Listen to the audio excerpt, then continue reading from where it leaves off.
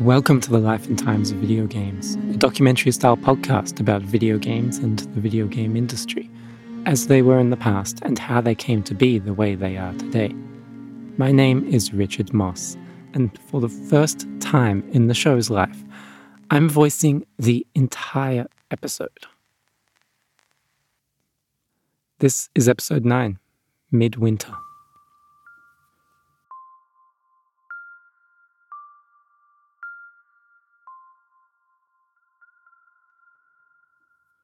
Mike Singleton was a 27-year-old high school English teacher in Cheshire, a county in the northwest of England, when he first came to computers.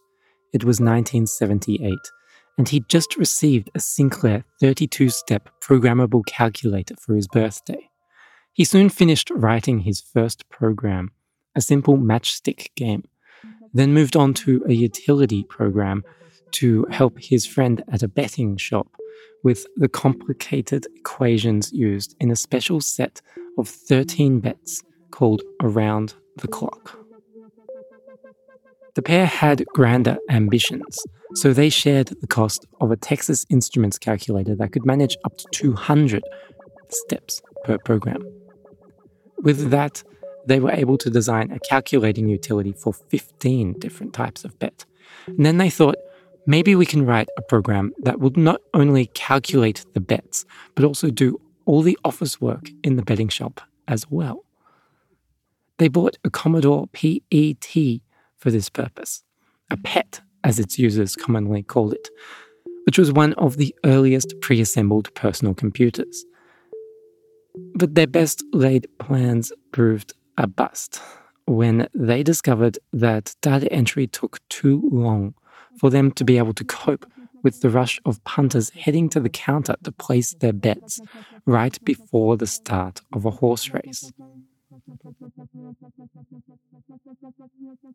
So Mike messed around for a while, and he soon came up with a new betting game. It was a computer-run horse race called Computer Race, complete with animated horse graphics based on famous time-lapse horse photographs. He intended the game for use on days of inclement weather, when there's no horse racing, so that punters could at least bet on a virtual race. They sold a copy to a shop in Ireland, but couldn't publish it locally because it was deemed to be a borderline case for breaking Britain's betting laws, which outlawed entertainment and comfort within betting shops because they encourage people to gamble. His programming adventures did not end there, however. Mike next made another game on his PET, a hand-assembled effort written entirely in machine code that occupied what was then a staggering 12 kilobytes of memory. That game, Space Ace, was published commercially by Petsoft, and at 300 copies sold, managed to break the platform's sales records. At around the same time, Petsoft was in talks with Sinclair to write software for the new ZX80 home computer. So in the anticipation of that, Mike started to learn the new system. When the deal ultimately fell through, Mike rang up inventor and entrepreneur Sir Clive Sinclair, who you can probably guess is the founder of Sinclair Research. He was just Clive back then. Clive told him to send his games along, and a while later Mike got an invitation to Sinclair headquarters in Cambridge to look at the ZX80 successor, the ZX81, a computer built for the masses. Soon after, Mike used his time off over school holidays to write Games Pack 1, a collection of 6 tiny games programmed in BASIC that went on to sell an incredible 90,000 copies. And these were not good games, by the way. They were actually quite terrible.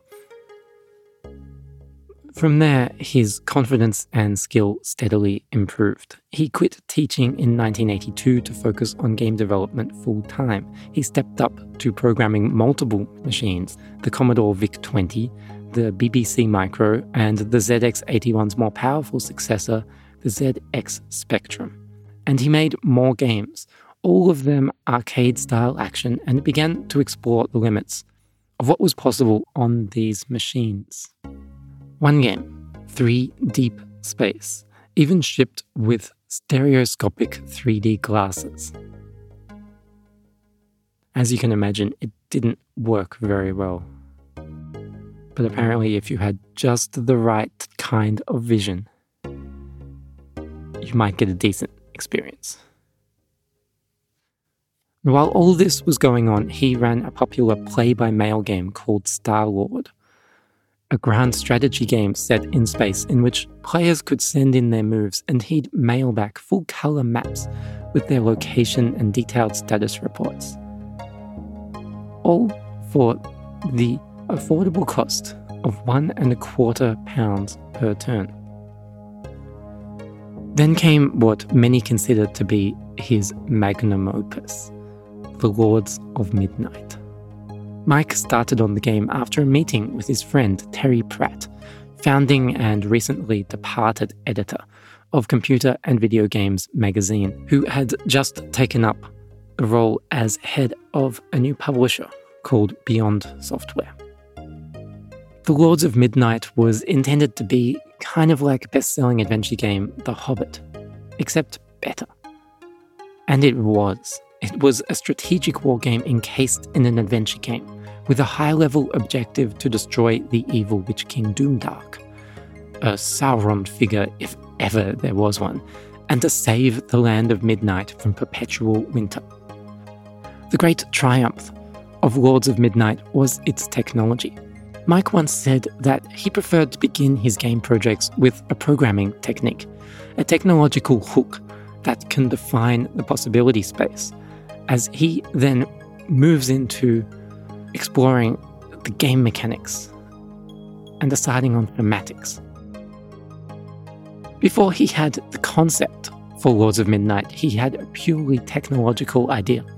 How can a game's graphics be made more relevant to its action?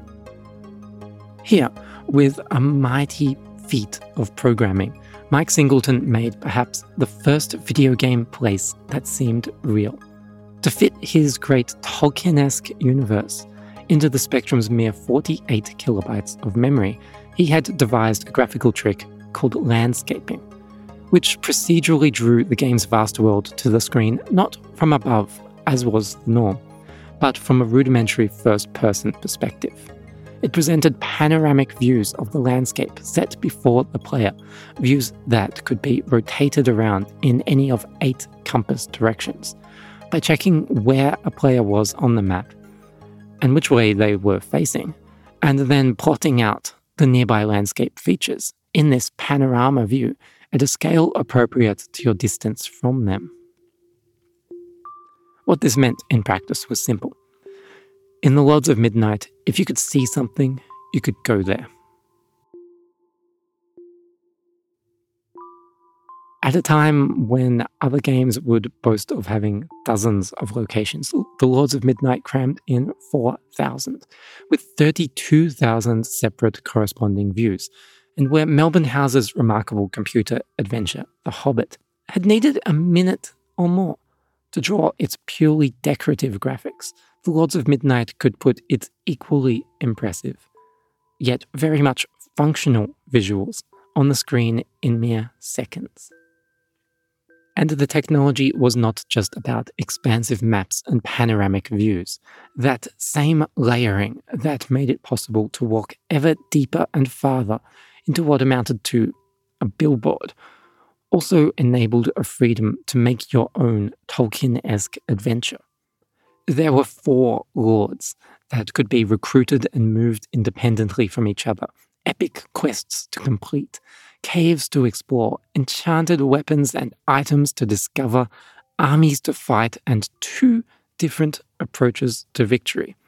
Either a military conquest, led by one Lord Luxor, the owner of the Moon Ring, or a stealthy approach via completing quests with another Lord, Morkin, whose ability to resist the psychological power of Doomdark's warriors, Ice Fear, meant he could find and destroy Doomdark's Ice Crown at the Tower of Doom in Ushgarak. Which probably all sounds like gobbledygook to you if you're unfamiliar with Tolkien stories. But for those of you who do know Tolkien, you'll notice it's a pretty heavy-handed reference to the story of The Lord of the Rings, except now with the option for you to pick your own path to victory. Mike quickly followed up with a sequel that managed to squeeze even more people and places and things to do into the Spectrum's paltry 48K of RAM. But this came at the expense of some of the Lords of Midnight's character as a handcrafted world. Then he made or contributed to several more games over the next few years. There was a side-scrolling strategy game called Dark Scepter and an early attempt at real-time tactics with the 1988 title War in Middle-earth, which was not just inspired by Tolkien's world, but also directly set within it. And there were various other games as well. But I want to focus here on the game he made after. A game that pushed 16-bit computer technology and game design more broadly in similar ways to what the Lords of Midnight had done with 8-bit machines. I'm talking about Midwinter, a 1989 Atari ST and Amiga game that defied classification. It was partly a stealth game, but also a strategy game, and an open-world game, and a first-person shooter. And some of these terms didn't even exist yet. And it was an action game, an RPG, an adventure. It had elements of pretty much everything, so let's not even bother trying to describe it in terms of its genre. Midwinter was a game about the end of the world. A game set in a future where most creatures, human or otherwise, have been wiped out as a result of a meteorite impact, some 59 years before the story begins. This is a world ravaged by war, famine, extreme climate change, massive social and economic upheaval, and all the deadly bickering among humans that you'd expect these forces would intensify.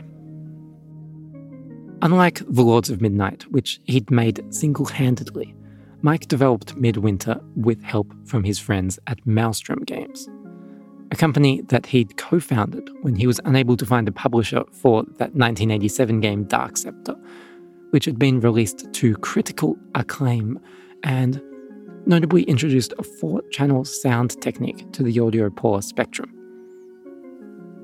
Now, Midwinter's origins lay, as ever, for a Mike Singleton game, in technology.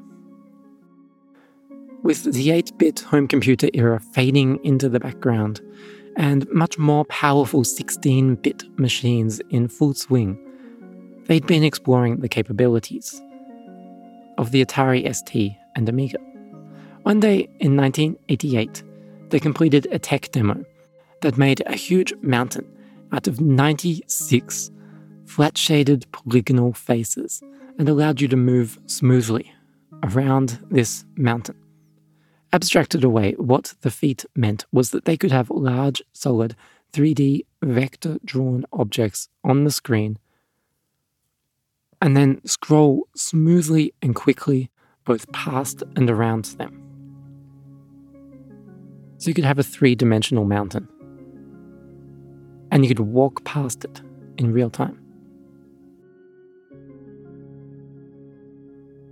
From there, Mike outlined a basic design. He wanted the game to incorporate elements of chess, to have multiple characters moving around the world in the same kind of way that chess pieces move independently around a chessboard, acting in concert as well as individuals. And the theme reportedly came from an internal push at publisher Microprose to make its operations more environmentally friendly. They'd done research into what the world might be like in 50 years and found the exciting prospect of a new ice age.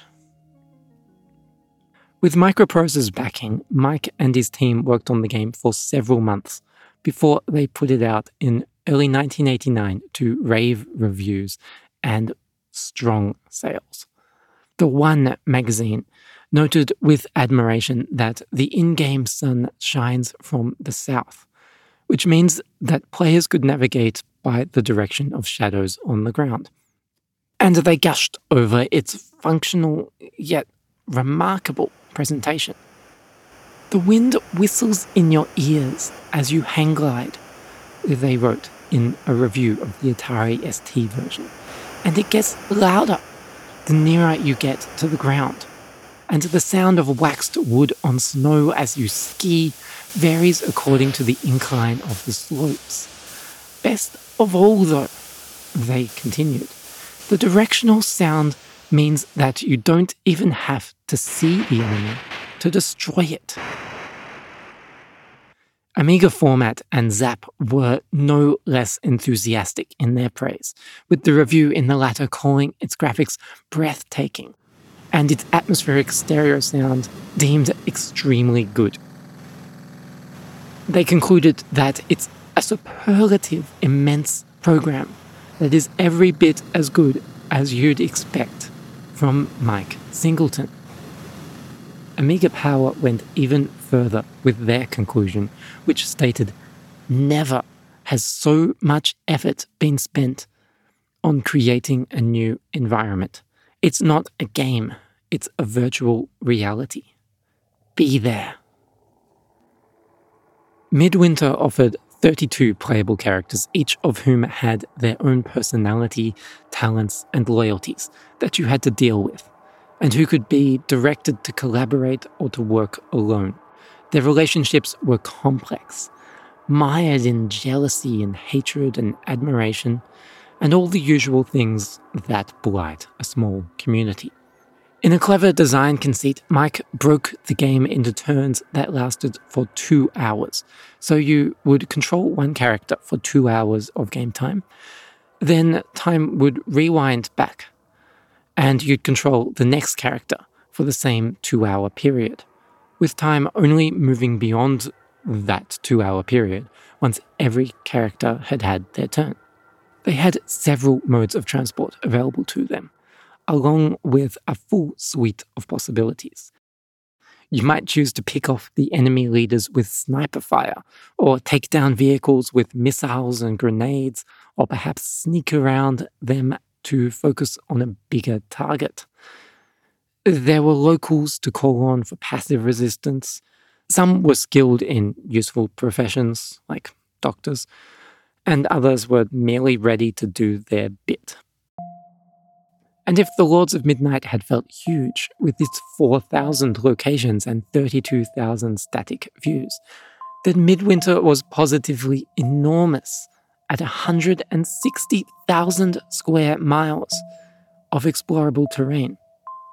Yet that size was secondary to the weight of its story, to that sorry plight of the people of Midwinter Isle and their fallible, all-too-human hero, ice-locked and struggling to survive, not just the brutality of this frozen wasteland, but also that of their far better equipped and better organized would-be conquerors.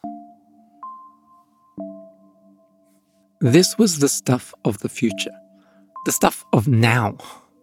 Yet Mike Singleton had made it happen 30 years ago. With Midwinter, Mike had once again redefined what home computers were capable of, and what games could be. In a technical sense, it was very much still a game beholden to its time. A game flush with the shortcomings and limitations of a computer that could barely handle the simple flat-shaded 3D graphics and open-world environments that were thrown at it, even accounting for Mike Singleton's programming wizardry. It was a game that depended on the player's imagination and their patience to fully appreciate. But it was worth that investment, because in Midwinter you knew you'd found a fragment of the future.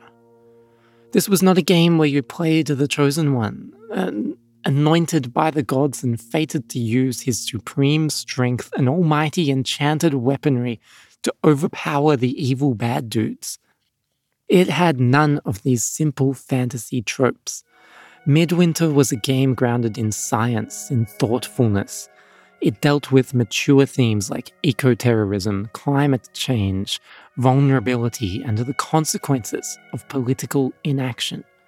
Midwinter felt real in ways that no game before it had managed, and indeed that few since have repeated. A game about a man and his friends trying to protect the only home they know in a world that is cruelly uncaring for them. A game where you won't fail because you couldn't move your thumb fast enough, but because you were careless or impatient, or you didn't keep your cool when you needed to. It was even possible to have the poor hero, Captain John Stark, leader of the Free Villagers Peace Force, get critically injured or captured and imprisoned, while his fellow resistance fighters win the war without him.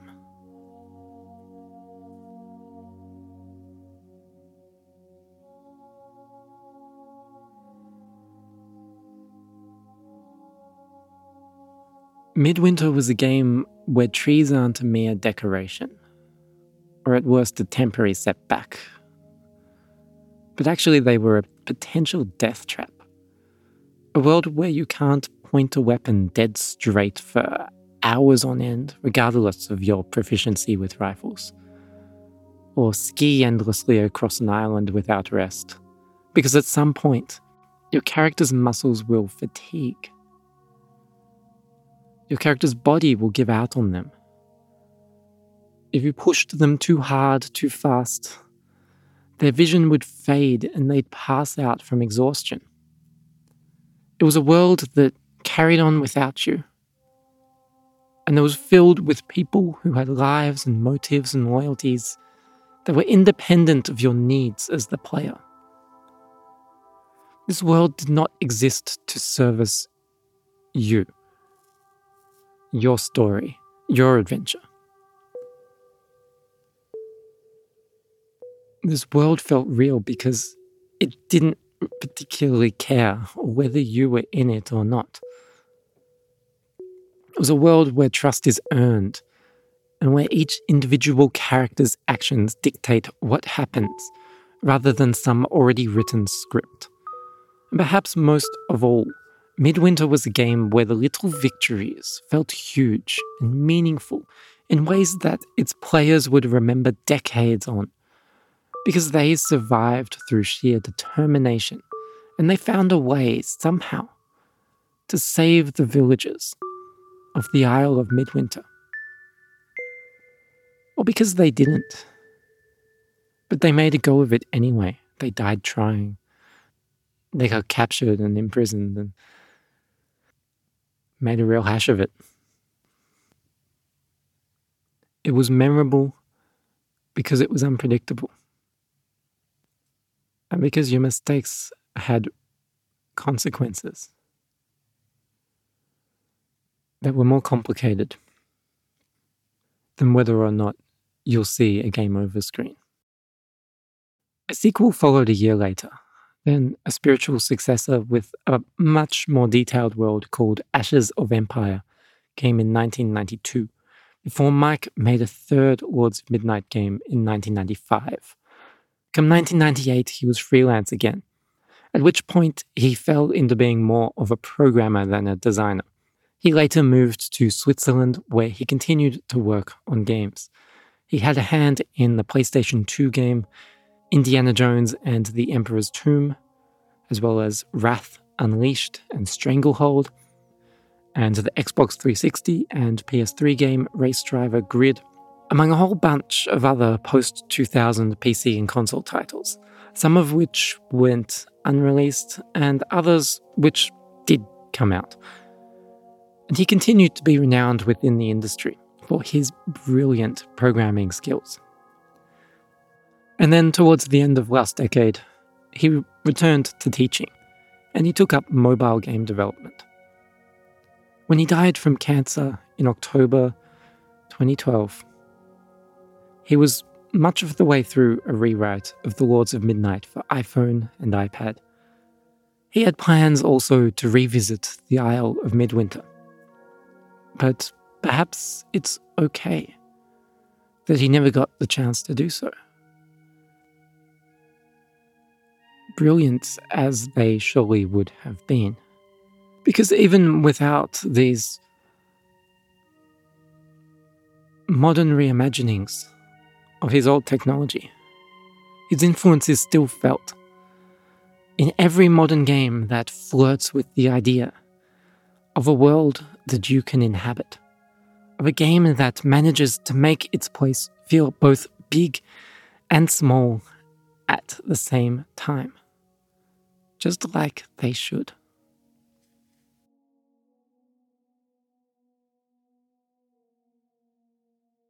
The Life and Times of Video Games is written, edited, produced, and scored by me, with a bit of additional music this week by Chris Zabriskie, and also some sound effects from the Amiga DOS and Atari ST versions of Midwinter.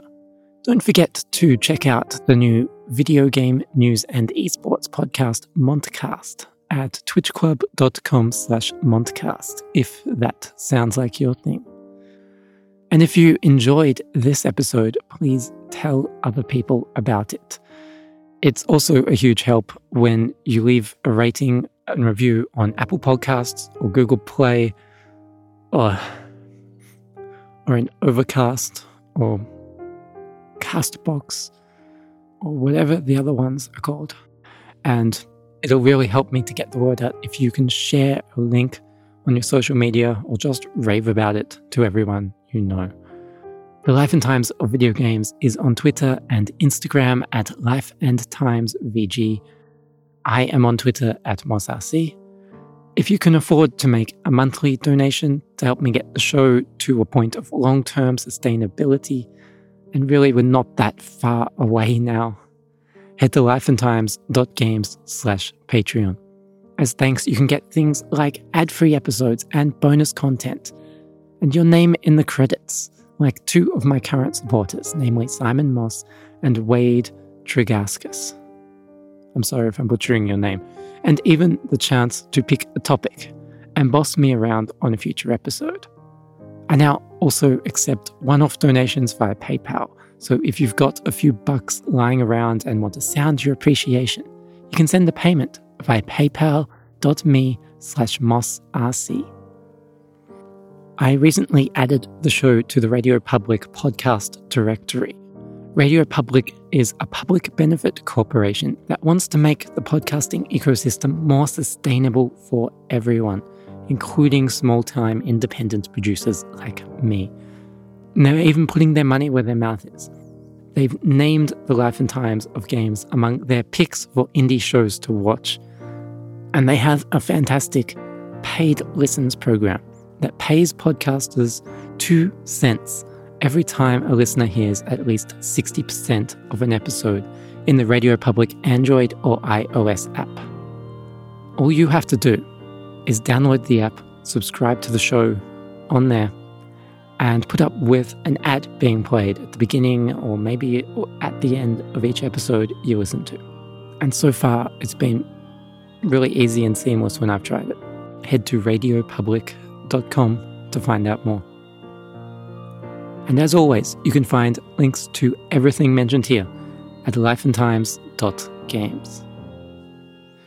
Coming up next time, we'll be looking at the early days of virtual pets.